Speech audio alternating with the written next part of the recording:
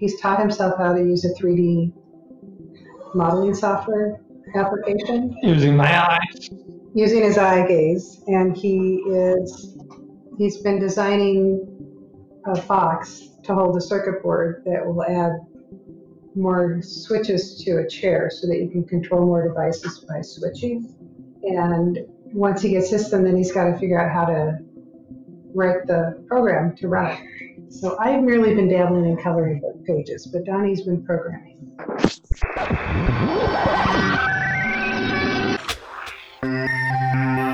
Hello, everyone, and welcome to another episode of Connecting ALS. I am one of your hosts, Mike Stevenson, and I'm joined, as always, by my co-host in North Carolina, Jeremy Holden. Hello, Jeremy. Hey, Mike. How you doing this week? Doing all right. Hanging in there.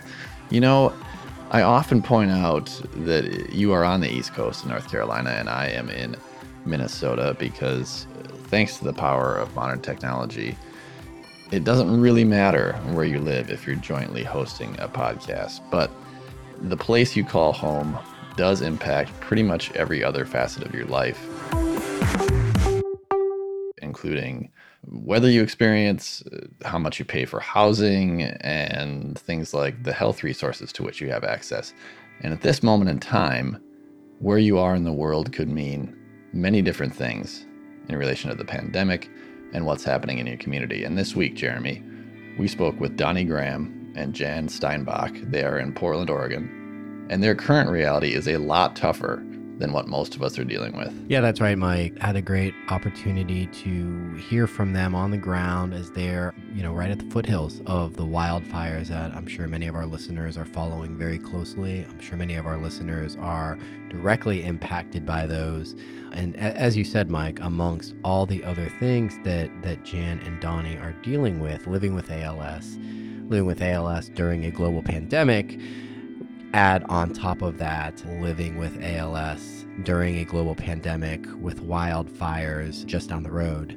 Hearing from them about how one copes with that was just humbling and quite inspiring. Yeah, listening back to our conversation with Donnie and Jan, I'm struck by how calm and courageous they are in the face of such adversity. And I'm sure they have their moments when they feel like they don't have it all figured out, but I was just amazed at how prepared they are for each challenge that 2020 throws their way. But it'll be better if you hear about it from them, so let's listen back to the interview now.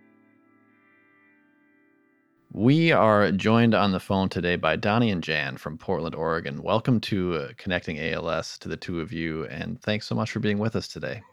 Thank you. Thanks. Yeah. So Jeremy and I are hoping to talk to you really about the year 2020, what things have been like for you this year, how they've changed since the pandemic, and really how you're getting by these days. But before we get into all of that, if you wouldn't mind, Donnie and Jan, add your thoughts as well, please. But could you tell our listeners a little bit about your ALS diagnosis and kind of where your journey began?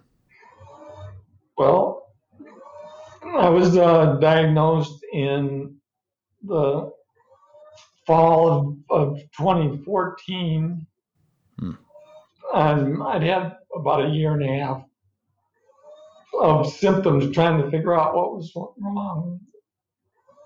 And it was difficult to diagnose because I was respiratory onset. And when they finally diagnosed me, I was already on a ventilator.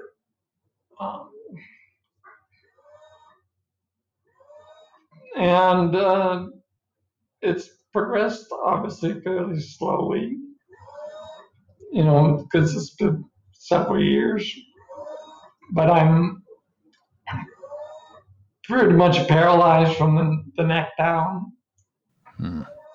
And I breathe 100% on mechanical ventilation. Sure.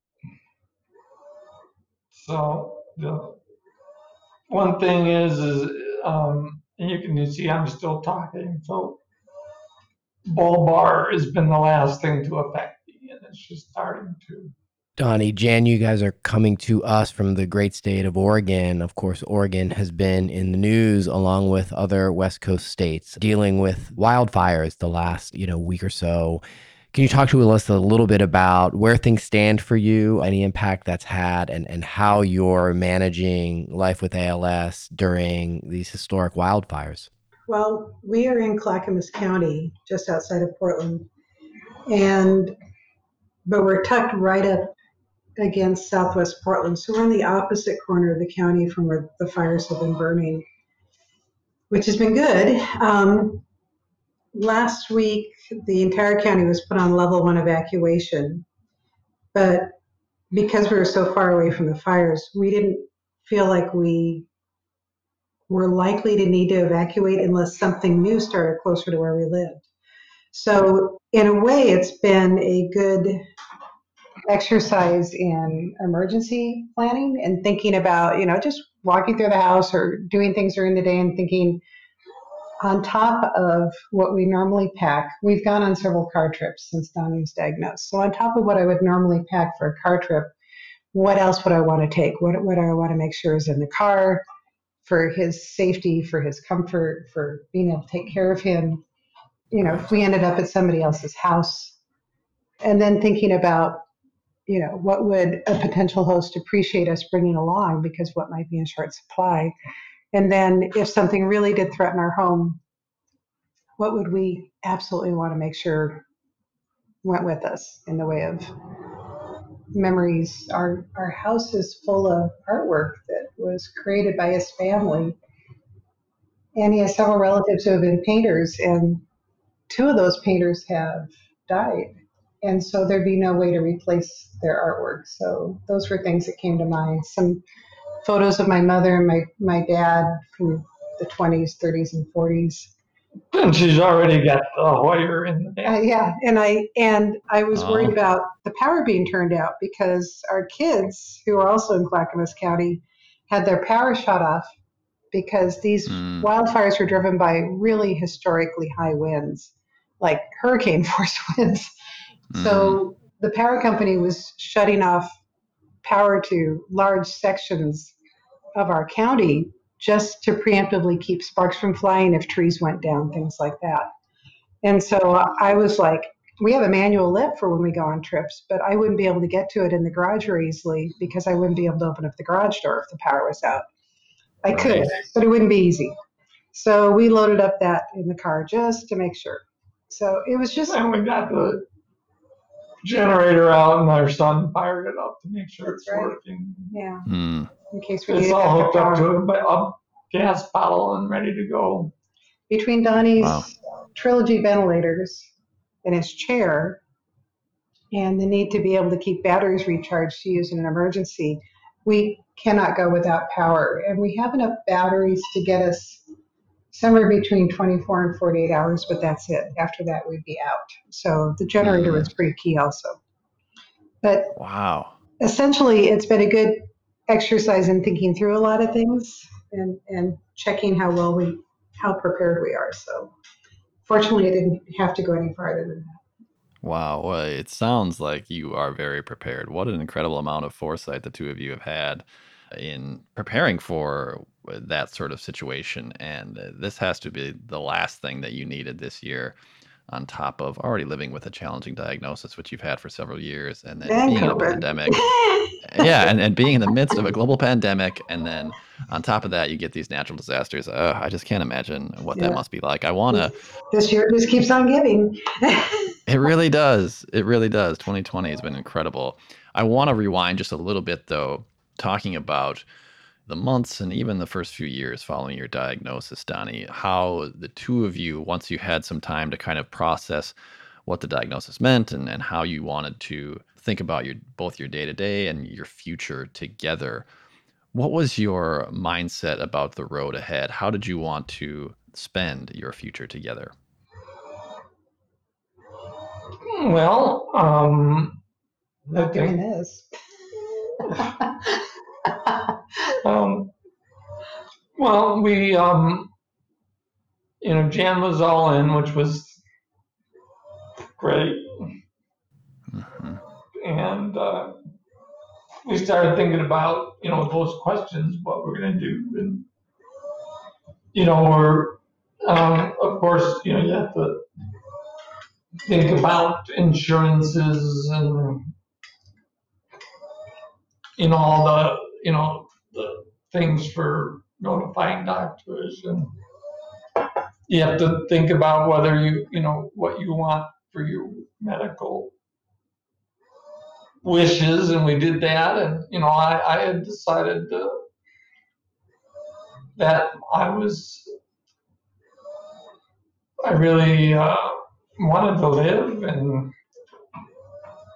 willing to go whatever was needed, including a trach, Mm-hmm. which I've been able to hold off on. I think one of the big factors was Donnie, because he started with respiratory onset, which is really unusual for ALS. I used to joke that he must have had a vision of being trached and dragging a respirator around on a little cart behind him as he walked around and did everything he wanted to do. Because when he was first diagnosed, there was no limb or bulbar symptoms. It was just all respiratory. So I think that really influenced his idea about what he'd be able to do and how he wanted to live going forward. Well, since breathing issues are usually what ends up at the very end for people, I figured without a trach, I wouldn't have much time. So. But amazingly enough, here I am still without one. But we just sat down with the children to tell them about it and, and talk about the fact that I'll have some time to do stuff. So what do we want to do? Mm-hmm. And we did some family things together. We did a big family trip. We went on some trips ourselves. Hmm. So, yeah. I think for me, one of the big things is how it changed our relationship. Donnie and I had been together over 15 years when he was diagnosed. We weren't married. We were living together, but our relationship had always been very much based on us being two individuals who really like each other and chose to be together. And we weren't super entwined, dependent on each other. We both just kind of did what we wanted to do, but we also really enjoyed doing things with each other. And we had separate finances, and it was just like, I don't know how to describe it, but it was, for being in a long-term relationship, we were both pretty independent. Yeah, we didn't get married until 2018. Yeah, and then so with the diagnosis and as things started to progress, we had to become more and more entwined and more dependent on each other. And we just hit a point where, even just for financial planning and things like that, it was just like everything had to come together. And then at some point we decided to get married too. And so now we're in this relationship where we are totally enmeshed in each other's lives. And there's like no barriers and no privacy. And we've had people comment about how we're so attuned to each other now in a way that we've never been. And so there's been good things and bad things about that, where we both have lost the ability to independently go and do things away from each other.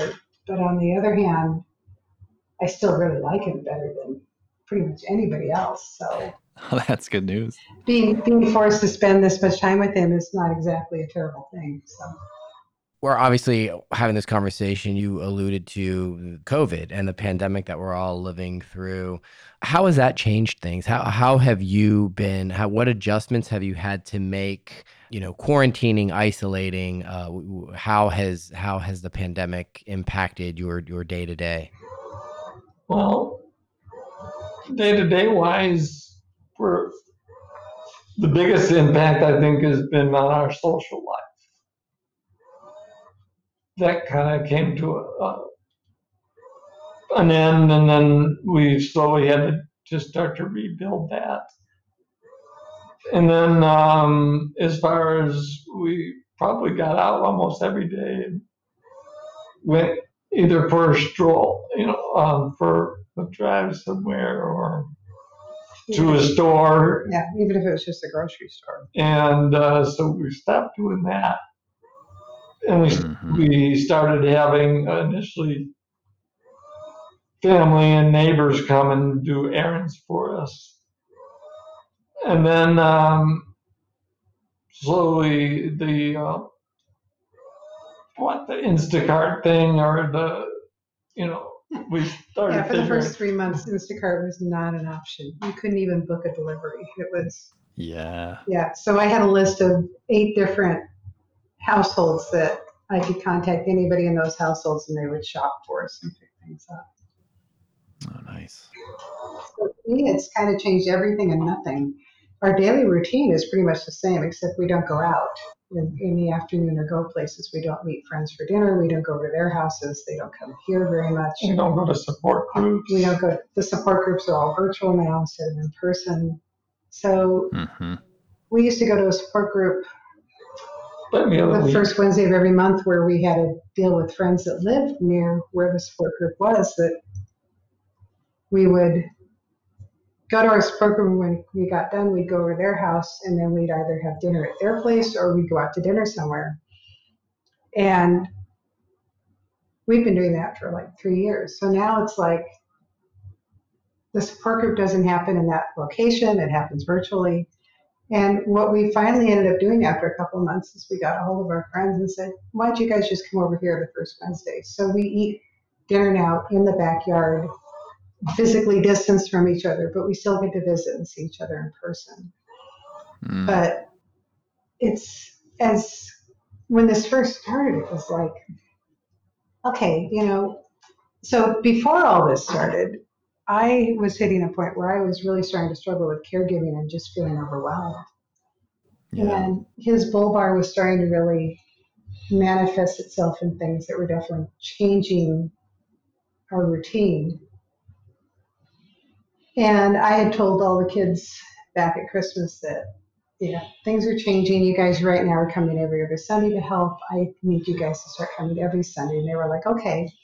And a couple of girlfriends had agreed to be my kind of coordinators, admin assistants for volunteers, and I was going to start having people come over to the house 2 or 3 days a week and just help me with things, or just like wash the dishes, sweep, dust, mop floors, anything to just make it, to free up a little bit of time so I wasn't constantly doing things and I could actually. Right. I mean, all I've been doing was treading water and I wasn't making progress on anything that needed to be done around the house or in the yard or anything. And we didn't really have much time left over for fun. And so that was all starting to get rolling in January and February. And then COVID hit. So that all scraped to a halt. And we were like, okay, well, it's going to be 2 or 3 months, maybe at the worst. But by summer, everything will be fine. And the nice weather will be happening. And we can, pick up our routines and we can get the helpers back in here. And I'll just have to knuckle down for a couple of months and just, keep on doing everything on my own. But by May, it was very clear that that was not going to be happening, and that this pandemic was going to be something that was going to be an issue for a lot longer. And so that's when we started kind of redoing the social things outside, where the rules are that if you're in the house, you need to be wearing a mask, and we aren't going to let you be in here for very long. Sure. And then outside, my joke is, if your cheeks are in the seat and you're sitting far enough apart, you can take off your mask. That's a good rule. But if you're going to get up, that mask had better be on. Right. And we limit company to 2 people at a time. Well, and then what about all the home health? Right. And home health has been able to continue, so that's been good. But yeah, it's kind of like we're down at the end of the summer. Donnie gets cold very easily, and we usually keep the house like at 77, 78 degrees. And he can be comfortable outside in cooler temperatures for only a limited amount of time. So in the last month, we're kind of going, holy cow, we still haven't gotten anything done like around the house and the yard. We have some maintenance things that need to happen. We've got to get people in here while I can still take Donnie outside and he can be comfortable outside. Mm-hmm. Because pretty soon here in Oregon, it's going to start getting cold and wet, and that's not going to be an option anymore. But then And we're going to be back to fires. limiting how many people can come over, and I don't think we're going to be able to continue with doing dinners either, because I don't think we'd be able to do it and keep them comfortable. So I'm really not looking forward to this winter. I think it's going to be tough. Just socially, just getting things done, things like that. It's going to be even harder than last. Yeah. Emotionally, last spring it was like, this is a short-term thing. This year coming into it, I know it's going to be more of a long-term thing. Yeah, and that's been the same kind of challenging thought process for so many families like yours that are facing ALS and hoping that the pandemic would have subsided by now, something we all hoped for, but knowing that we're heading into a fall and winter where, further isolation and quarantine may be necessary, and just trying to think through, as you said, everything that needs to be done around your home, groceries that need to be shopped for, errands that need to be run, and home health considerations. It's a lot. And again, I can't imagine kind of what the two of you have to discuss on a weekly basis about, all right, how are we going to achieve these goals, knowing what we're up against? Well, the biggest worry has been of something. So I because of the progression, I've been having a lot of problem with choking. And so there's a lot of discussion about, well, what happens if I have, a blockage in my lungs that we can't clear out and I have to go to the emergency room. And that's one of the scariest prospects, that they would separate us or... So we have a pact that if Donnie goes to the hospital, I will not leave his side. Over the years, through support groups, and then we're also members of some ALS groups on Facebook, we've heard a lot of accounts from people in hospitals, and our impression is that for the most part, in spite of all their training, most hospitals really don't understand ALS, particularly the respiratory side. And then there's things like he's got a Trilogy respirator with all of his settings. We know that for Donnie, his lungs are perfectly healthy. The problem is that he doesn't have any muscles to control his diaphragm. So mechanically, he needs help breathing. But once air is moving in and out of his lungs work great. But if he were to get COVID, it would probably be life-ending. If he were to be in a hospital alone and they were worried about his oxygen levels, they would probably give him oxygen. But if they didn't keep him on the respirator, he would suffocate. Mm-hmm. And when he had his peg tube surgery, his feeding tube surgery 3 years ago, he was on a respiratory ward. And the nurses there had never seen a Trilogy set up the way his was set up. It was zip and puff. So you would think the respiratory ward nurses in the hospital that sponsors our ALS clinic would be really on top of things, but they're not. Yeah. There's just too wide of a variety of things that they deal with for them to know everything all the time. We asked the pulmonologist if I did have to go into the emergency room, how do you think they would handle it? And he says, well, if you show up there with respiratory issues, they're going to first consider that you have COVID. Might have COVID, and that's how you'll be treated the same way. So, but they said you would probably go into a private room, and I'm pretty sure he said that we could get Jan to go in with me. Right. But we're kind of at the mercy of what's going on with COVID at the time we hit the hospital. So if things are relatively quiet, they would probably let me self-isolate with Donnie as long as I stayed in the room, did not go out in the hallway, and did not leave the hospital type of thing. But if COVID's really heating up at the time we get to the hospital, they may not even let me go in the doors. And Donnie has already told me, unless he's changed his mind, that he'd rather not even be admitted if that's the case. Yeah. No, we're going to be separated. Yeah. And we've been at a point for a long time because of Donnie's respiratory status where when I'm not with him, he gets a little bit panicky because he feels like I have this depth of experience with him and we have a way of communicating when he's in trouble that he knows there's a pretty good chance I'm going to understand what he needs. But nobody else would have that. And so he gets pretty nervous that if I'm not around and something happened, that well-meaning people would do things that would probably result in him either being dead or brain dead. And that's a serious risk. So Yeah, it's a scary thought. It's a it really scary is. thought. And we just kind of live with this level of understanding that this is that risk that we've got. And we usually don't dwell on it a lot. But when you stop and think about it, that's what we live with. So. You know, two words that keep coming back to me throughout the pandemic and in so many of the conversations that we've had on the show and just in life are anxiety and isolation. And it sounds like the two of you are doing your best to manage the added anxiety of COVID, now the wildfires that are down the road. And you talked quite a bit about the changing social norms and the challenges of interacting with people. But what advice would you offer to folks out there listening who are struggling to figure out how to manage this new level of anxiety and isolation that is now part of our lives? Well, I think that the more you know, the less anxiety you're going to have. So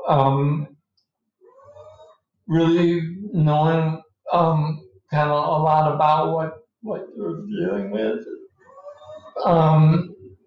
having a plan, an evacuation plan.